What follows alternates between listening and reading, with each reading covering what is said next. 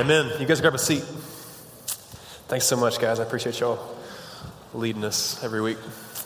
So Connor Range was out, so we got an oldie but a goodie back this week. We got Garrett with us. He's not listening to me, but Garrett was back. I appreciate him coming. Garrett's the man. It's fun once you get into college, like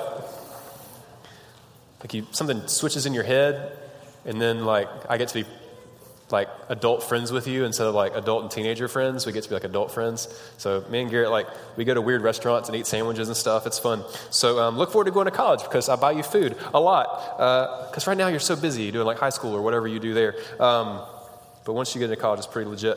So if you got your little YouVersion appy thing, click live, click Senior High Greenhouse. It'll help you. One of my favorite things to do is as you walk up to you guys when you're sitting in a little group, so you're sitting at picnic tables with your earphones in or something, and I pop your earphone out of your head, and I just start talking. And normally I try to get you to tell me how life's going. So I usually start with something pretty innocuous, like how's life? And sometimes people are like, good. No, it's not. It's never just good. I mean, sometimes life is great, sometimes it's incredible, and sometimes it's horrible, but it's rarely just good, you know? And then sometimes I ask people how life is going. Sometimes I'll shoot you a text or something and say, hey, man, I hadn't seen you in a few weeks or whatever. How's life? And then I'll get a reply back that's like, can we meet right now? There's all this urgency, somebody finally wanted to know what was going on in your little world, and so you just want to just explode. And so sometimes I'll get in these conversations where you'll start telling me how life actually is going, and it's rarely great. Usually it's incredibly stressful. Is that where anybody with me right now? Is this time of the year you full out stressed? I mean, our juniors, man, there's not a lot of them here tonight. ACT is hard, dude. I remember the first time I took the ACT. It was on a Saturday morning. I stayed up way too late because I was stupid, and then we didn't have time to, we woke up late, so I was spending the night at a friend's house for the night of the ACT. That's not a good plan. Stayed up really late, woke up too late to get breakfast, stopped at Arby's for breakfast. That's disgusting. There was a Cinnabon in that Arby's, which is not a real Cinnabon. It's old Cinnabon, they ship from the real Cinnabon, and it's nasty. So I ate a nasty Cinnabon on the way to the ACT session. So that was good. And had a sugar crash about halfway through the math portion. And almost fell asleep, maybe, Mom, just a little bit in the math section of the ACT, and it didn't go well. Then afterwards I get out, and I remember this overwhelming sense of stress, because now I've bombed the ACT, I think, in my head, and now all this other stuff's in play. If I get a bad grade on the ACT, that means that my whole future is in peril, right? Because scholarships are almost completely dependent on our ACT score, right? If you don't get a 32 at ACT, then you're not going to get a full ride. If you don't get a 27 on ACT, then you're not going to get a scholarship, maybe at all. If you get a 19, you might not get in the first place. Anybody know what Auburn's ACT bottom limit is right now? 20. Higher than a lot of people get. And then so you're you're a junior in high school, and you're oh my goodness, yesterday the biggest thing that I had to worry about was if my car had gas in it, and now all of a sudden, I'm going to have to work at Kroger the rest of my life and bag groceries because I slept in and ate a Cinnabon before the ACT, and my life's over. You have all these future prejudices. Some of you don't. If you're a ninth grader, dude, the future is so it doesn't matter, right? But when you get to be a junior or a senior in high school, and you're about to move away from your family, and dude, it gets intense real quick. Mom, how do I work a bank account? I know when I put the card through the thing, magic happens, but is there a login or something I need to know? Sometimes some of you, man, stress comes in a different direction. It comes from, it just comes from worry and uneasiness and fear about a variety of different things. Sometimes it's not the future. But I think a lot of you live with this overwhelming sense of anxiety, and I think a lot of you live with this consuming worry and unease and fear. We're going to abbreviate that. We're going to call that WOOF, because I think that's fun. All right? So we're going to talk about WOOF, and I think you have WOOF in a lot of things. So some of your families are super jacked up. And so when you come home from school, School's your release point where everything's kind of okay there because there's structure and safety and like cops and stuff, and nothing that crazy is going to go down at school. But when you get home, that's a different story. And when you walk into that door, woof, like washes over you. For some of you, you walked in here tonight and your family's falling apart all around you and you can't do a thing about it. And you feel very worried and uneasy and fearful about the future, what's going on with your family. And that's just a reality that you live in. In a lot of ways, it consumes you and holds you back and just steals a little bit of freedom from you. I think others of you have a lot of that woof stuff about how you look and how you're perceived by people. I don't spend hardly any time in the mirror in the morning, but I hear from you guys and how important it is how you look to you. And you worry about it, and because in a lot of ways it determines how you're going to be accepted, right? And so if you don't have a certain look, and if you don't live up to a certain standard, then there's people that aren't going to accept you. I tweeted this earlier, but I was at Chick-fil-A, and I guess it was a little Sparkman kid, I don't know, because they weren't in school when they were tiny, so probably a Sparkman kid. Anyway, a little girl had on a t-shirt that said, "You can't sit with us." I want to punch her in the mouth right there in Chick-fil-A, you know? I'm like, I'm going to sit by you. I'm going to sit by you and eat. I'm a 29-year-old man. I'm going to sit by you and eat my sandwich. Watch this, sweetheart. Tell me I can't sit by you. I ain't scared no more. What? But some of you, that's like your reality, man. You walk up to a certain group of people at your school, and you're like, dude, hey, I'm going to try to put myself out there and try to like connect. And they're like, and they try to eat you alive. It's scary, man. And it's stressful. Some of you try so hard to be smart enough to fit in with a certain group. And you've got to like be brilliant to hang out with people you want to hang out with. And other people, you just got to be just ridiculously funny all the time to maintain a relationship. And it's hard being that funny all the time, and it wears you out. Some of you have to have this performance that you've got to keep up at all times in your social life, and it's ridiculously stressful. You worry about whether you're going to be able to maintain relationships with friends. You worry about the relationships you have with your family and the structure there. You worry about the future, man. You worry about time. You worry about how you're going to get your grades in and how you're not going to like fail out of history or whatever it is you're bad at. I was hanging out with one of our college students today, and they were just freaking out about some quiz that was coming up. Just meltdown mode. And I talk to some of you guys sometimes. I'm like, hey, tell me how I can pray for you. I've got a test that I'm going to fail. I don't know how to pray for you about that. I'm like, well, you're going to fail. I mean, but I see like the way that stuff wraps around you. Whether it's relationships with family, whether it's relationships with friends, whether it's grades or school or social stuff, dude, I don't know. But I know you've got some woof, right? Show of hands. Anybody got some woof? Yeah, I do too. And it doesn't get any easier, man. You just go to college and you have bigger problems, then you get out of college and you get married and then you have kids and a job and a mortgage, and it just piles on and piles on. And if we approach life in that way, that we're just going to hold on to all this stress and all this worry and all this uneasiness and all this fear and just shoulder all of that by ourselves, we're never going to get to experience the freedom that Christ intended us to have. In Luke chapter 12, beginning in verse 22, Jesus says something beautiful. It's ridiculously beautiful. Luke 12:22. He said to his disciples, "Therefore I tell you, don't be anxious about your life, what you'll eat, not about your body or what you'll put on. For life is more than food, and the body is more than clothing." See, Jesus calls us not to be anxious, not to live in worry and unease and fear. He's in the next couple of verses as we look, he's promising that God is going to take care of us, not always in the way that we imagine him or might want him to, but God is going to provide. He's going to provide exactly what we need. Not what we always want, but what we need. And he starts supporting it with evidence. He starts backing it up. So beginning, we read 22 and 23. So in 24 through 31, Jesus begins to start giving evidence about why we can have freedom from this level of anxiety and this worry and all this stuff. How we can be free from that. And it really is a theological issue.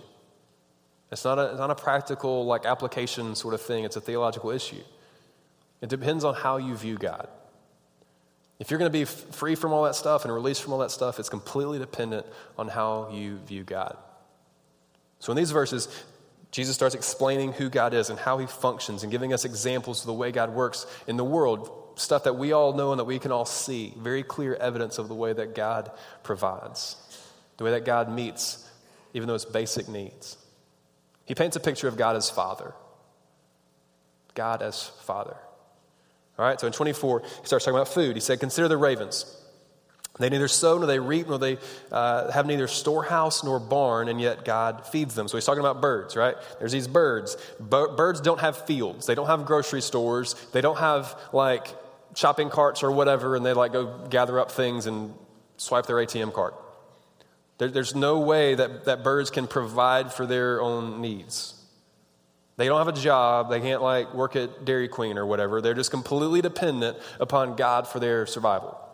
For God to provide what they need to get through the day. So they neither sow nor they reap. They don't have storehouses. They don't have barns, and yet God feeds them. And then it says this, of how much more value are you than the birds?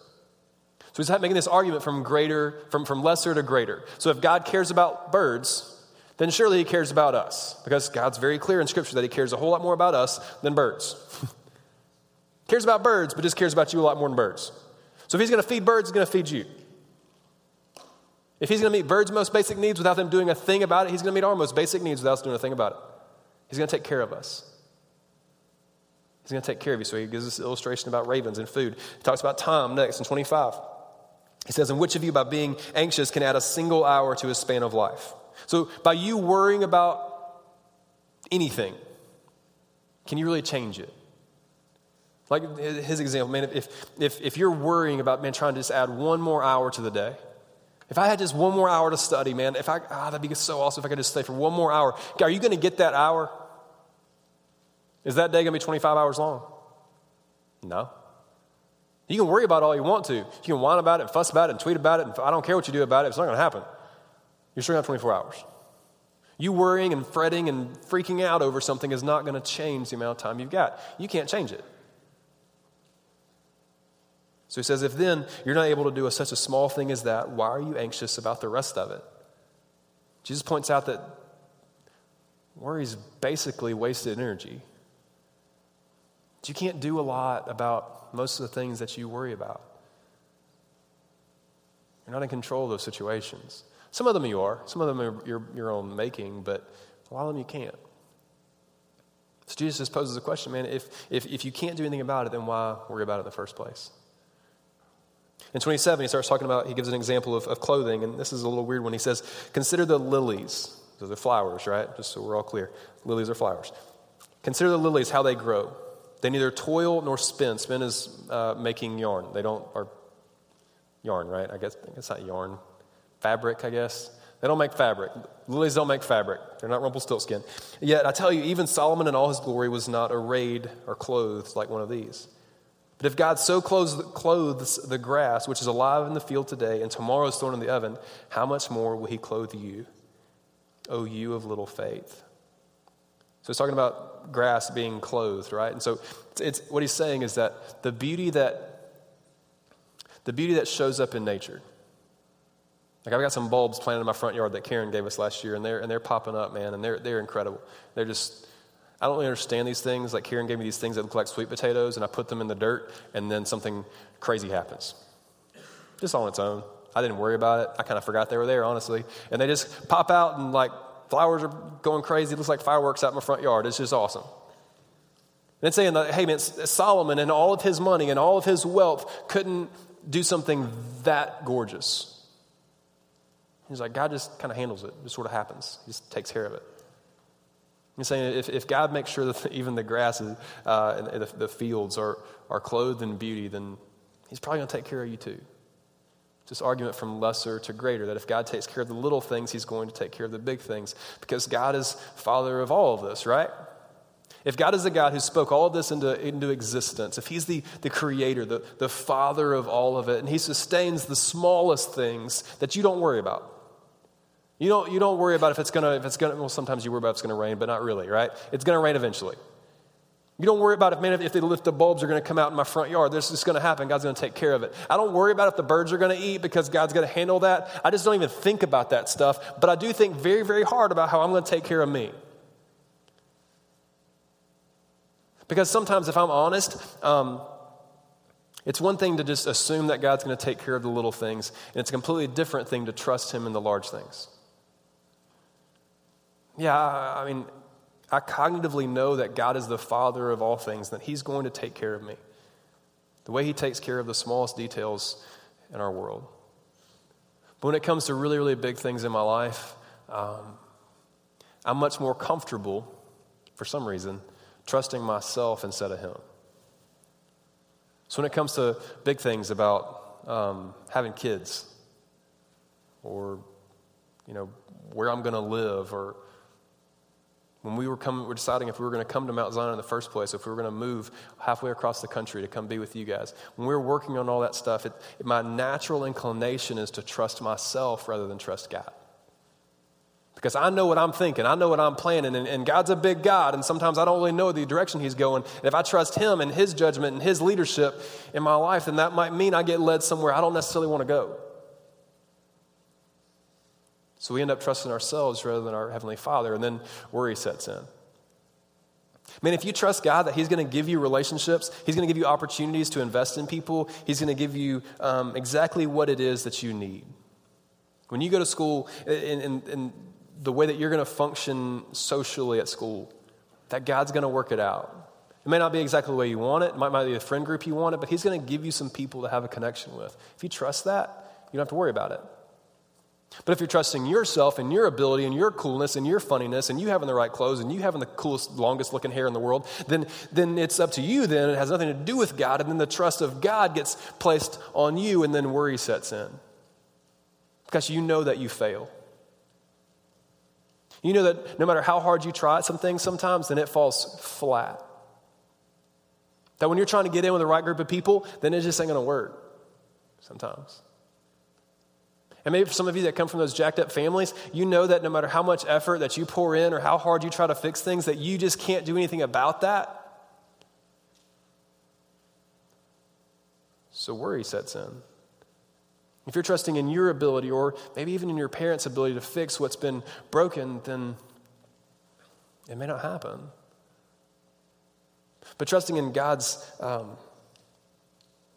and God's perfect plan is freeing in that regard. It may not work out things the way that you want them to, but you can trust that he's in control. You can trust that he's going to take care of things in his own way and his own timing. It may not be yours. Things may not get fixed. God can't force anybody to do anything, right? He can't force parents to get back together. He can't force people to like you. He can't force he's not going to do that. But he's going to take care of you in his own way, in his own timing. So Jesus gives us these 4 examples, these 4 chunks of Scripture. I think I didn't even read the last one. 29, it says, and do not seek what you are to eat, what you're to drink, nor be worried. For all the nations and all the world seek after these things, and your Father knows that you need them. God knows what you need. From the most basic to the most profound, God knows what you need. He's a good Father. It says in 31, instead of seeking after all the things and worrying about all the stuff and trying to put your world together in the way that you want to put it together, it says, instead, seek his kingdom and all these things will be added to you. Jesus gives us this promise, man, that if we're chasing after God with everything we've got, allowing God to meet our needs, then it's going to work out. You have no idea how. It may not be anything that you would have wanted at the outset. But what he promises is that in seeking him and being found in his kingdom, being a part of God's work here on this earth and for eternity, you're going to find purpose and you're going to find fulfillment beyond what you would have ever found on your own. He's a good Father. And if you're chasing after him, he's going to take care of you. Because of who God is, we can be free from worry, we can be free from uneasiness, and we can be free from fear. What do people do when they're fearless? Have you ever met anybody that you considered to be fearless? What kind of things were they involved in? Sometimes you find like reckless, fearless people, right? I think skateboarders fall into this category. Anybody that skateboards, you're nuts, okay, bro? Like, probably need to get you like a brain x-ray or whatever and make sure your connections are wired up right, because dude, you're on a board with wheels on it, and you're going to bust your face about every 30 seconds, I feel like. You're going to break an arm in half. Like, you're going to end up on YouTube on a fail video. I'm going to laugh at you along with 22 million other people. It's going to be great. They're fearless. Like, they just don't care or something. I don't get it. I like watching parkour videos, right? What are these jokers thinking? Like, you're not Batman, okay? Like, you don't have a wingsuit strapped onto you. If you don't make it off that wall into that other building, you gonna die, bro. Like, is the GoPro video worth it? Like, it's not. Like, what happens if you watch parkour fail videos, I get one clip into those things and turn it off. I don't have a stomach for it.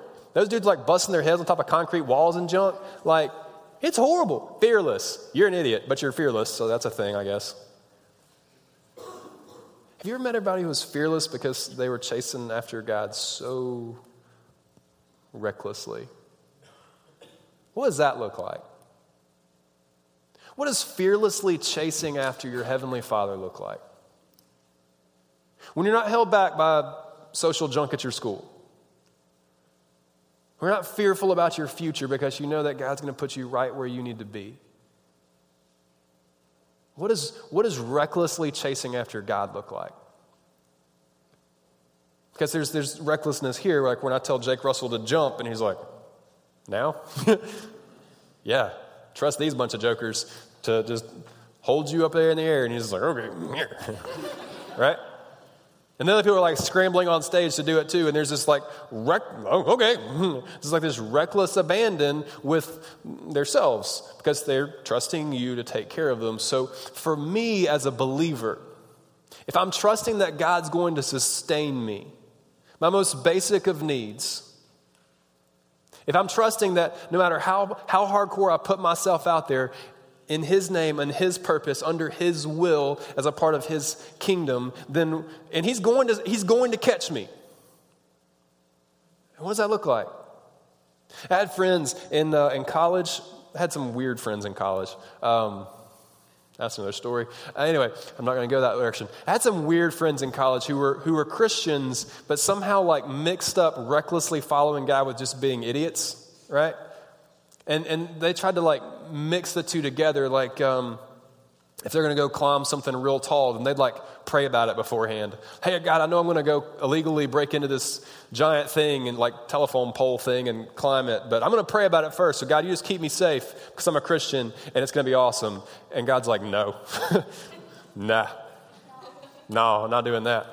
You're going to drop. It's going to be fine. It's your fault. You're stupid, right? But what would that release you to be? Like if you were just chasing after God with everything you had no fear about Him not catching you. You just completely trusted that He was going to take care of you no matter how hard you put yourself out there. What would that lead you into?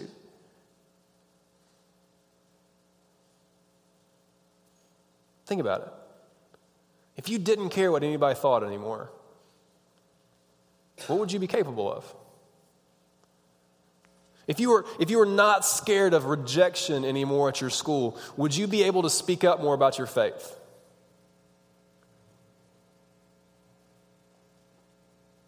I think so. If you weren't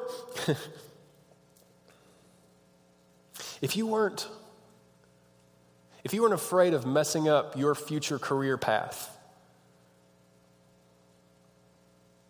would that change your college choice? If you weren't scared of having to provide a big house and a big car and a big engagement ring for a girlfriend at one day, if you weren't worried about all the finances of all that stuff, would you honestly be pursuing the career path that you have in your head right now? If you didn't care about the money, if money didn't matter, would you be doing what you think that you're going to do in college? Would you really want to be an engineer if God was going to take care of you, the money didn't matter, and you're just going to do your thing? Is chasing after God with reckless abandon doing your career path that you've chosen? Maybe. Maybe not. If you're chasing after God with reckless abandon, is the greatest thing you can do with your summer coming up hanging out by pools and putting Instagramming shots of your legs with sandals on, or, wiener legs, whatever. You know what I'm talking about? I love those. I love those. Is that the best thing you can do with your summer, man? If I'm diving out on God's plan and God's provision, is that the best I'm going to do this summer? Or am I going to do some weird junk and go hang out in Siberia for a summer? Smack in the middle of high school. Hang out with some little Siberian kids, wouldn't do whatever they do, bug nets and junk. I don't know. A bunch of our college students, man, they give up their summers and go do summer mission stuff. Or they just say, hey, I know that I'm not going to be able to take classes this summer, and my graduation date might be pushed back a little bit, which means my career prospects might be kind of weirded out, but I'm going to recklessly pursue what God has for me, and that means I'm going to go on mission for an entire summer. Okay. Then you can do that. If you trust that God's going to take care of you, then you can actually follow him in that. But God's not going to call every one of you to do summer missions. He's not going to call every one of you to do Siberia. He's not going to call you to do anything that he might call everybody else to do, but he's going to call you to do something. And unless you can trust him enough to take care of you in that moment, you're not going to be able to follow through. What are y'all looking at? That's real bright. Glad y'all are here. You got spotlighted. It's weird. Okay. If you're able to trust God that fully, then I think it's going to take you a different direction than what you're heading right now. I know it does for me. I know sometimes for me, man, I have a job and I have a family and I have bills and I have things. And sometimes I get very, very anxious and very worried and I get very wolfish, right? And in those moments, I have to catch myself and be like, hey, who am I trusting in right now? Right now in this situation where I've got all this anxiety, I've got all this pressure on me, who am I trusting in? And every time when I feel like that, I'm not trusting in God. I'm always trusting in myself. In those moments, I've moved away from my understanding of God as Father, the one who provides and takes care of me, the one who created me, knitted me together, the one who sent his son here to die for me, who loves me that much, the one who knows all, the one who can do anything, the one who has infinite strength and infinite wisdom, the one who has a plan, the one who saved me. I'm mistrusting him and trusting in my tiny little abilities, my tiny, sissy little strength, whatever I'm bringing to the table. I'm going to tell you, what I bring to the table is not enough. If I had to trust in myself every day of the world, I don't know how I would get through. But I trust in one who is far greater than I, who's able to provide for my most basic and my most profound needs. And when I'm trusting in him, when I'm chasing after him, in that trust, I get to live with an abandon that I could never achieve on my own. I don't have to be afraid. And you don't either. Are you chasing after God with your whole heart? Are you trusting him as Father in the situations that's going on? You know what you're stressed out about. In those situations, are you trusting God as Father? Father of the world, Father of your life. Are you trusting him or not? I believe that in every one of the situations, man, that you've forgotten that God's the one who provides. There's some of you, man, that there may not be something that you're really mistrusting God in, but you're just kind of neutralish, You kind of have this loose understanding of God as Father, and you're kind of trusting you, kind of trusting him. I just want you to imagine for yourself how life would be if you were chasing after him with reckless freedom. Free from whatever else constrains you, recklessly pursuing God. That's exciting, dude. That's not boring, that's not stressful, that's just incredible. And that's what God has hoped for you. And I hope that for you. I hope that somehow deep inside of you, you find it in your heart to trust God enough to live recklessly in his name. And that's what I'm inviting you to do.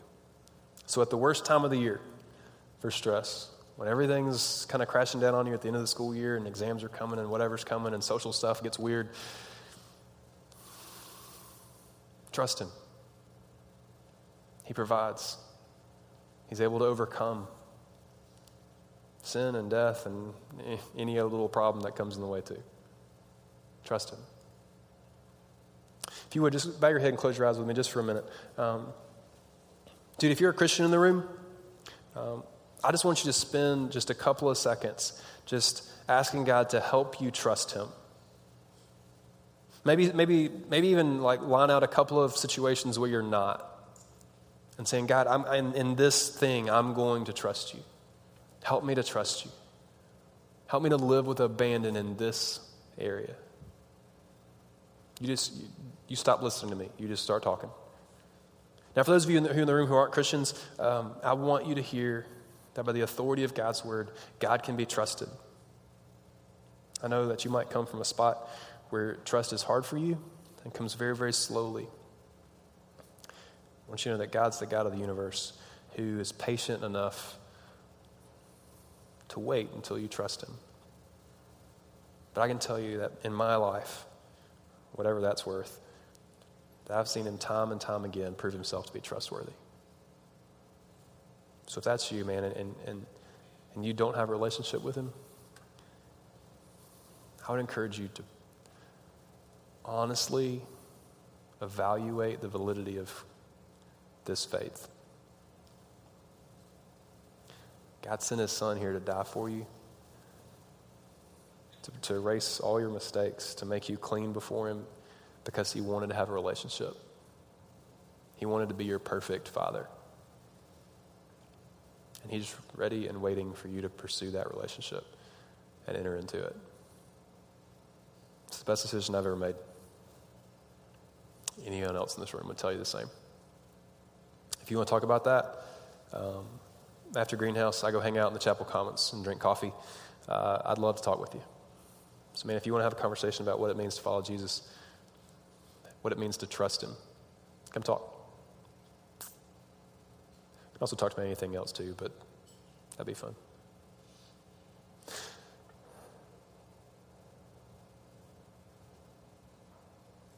Father, I'm so thankful for all these students in this room. Each one of them means so much to me. I love getting to spend time with them. I love getting to see them move through this process that we call high school. I love getting to see them grow and mature. But it deeply hurts me to see them struggle. So many times when I come up to them and I ask about life, it's a struggle.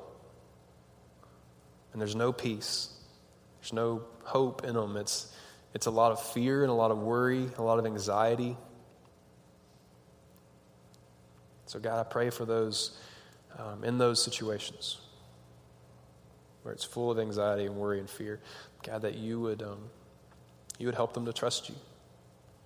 That you would remove the burden of worry from their shoulders. That they would trust you enough to allow you to be in control. To allow you to direct their paths so that they could follow you with that reckless abandon. So in your son's name I pray. Amen. All right. Love you guys. See you later. Good night.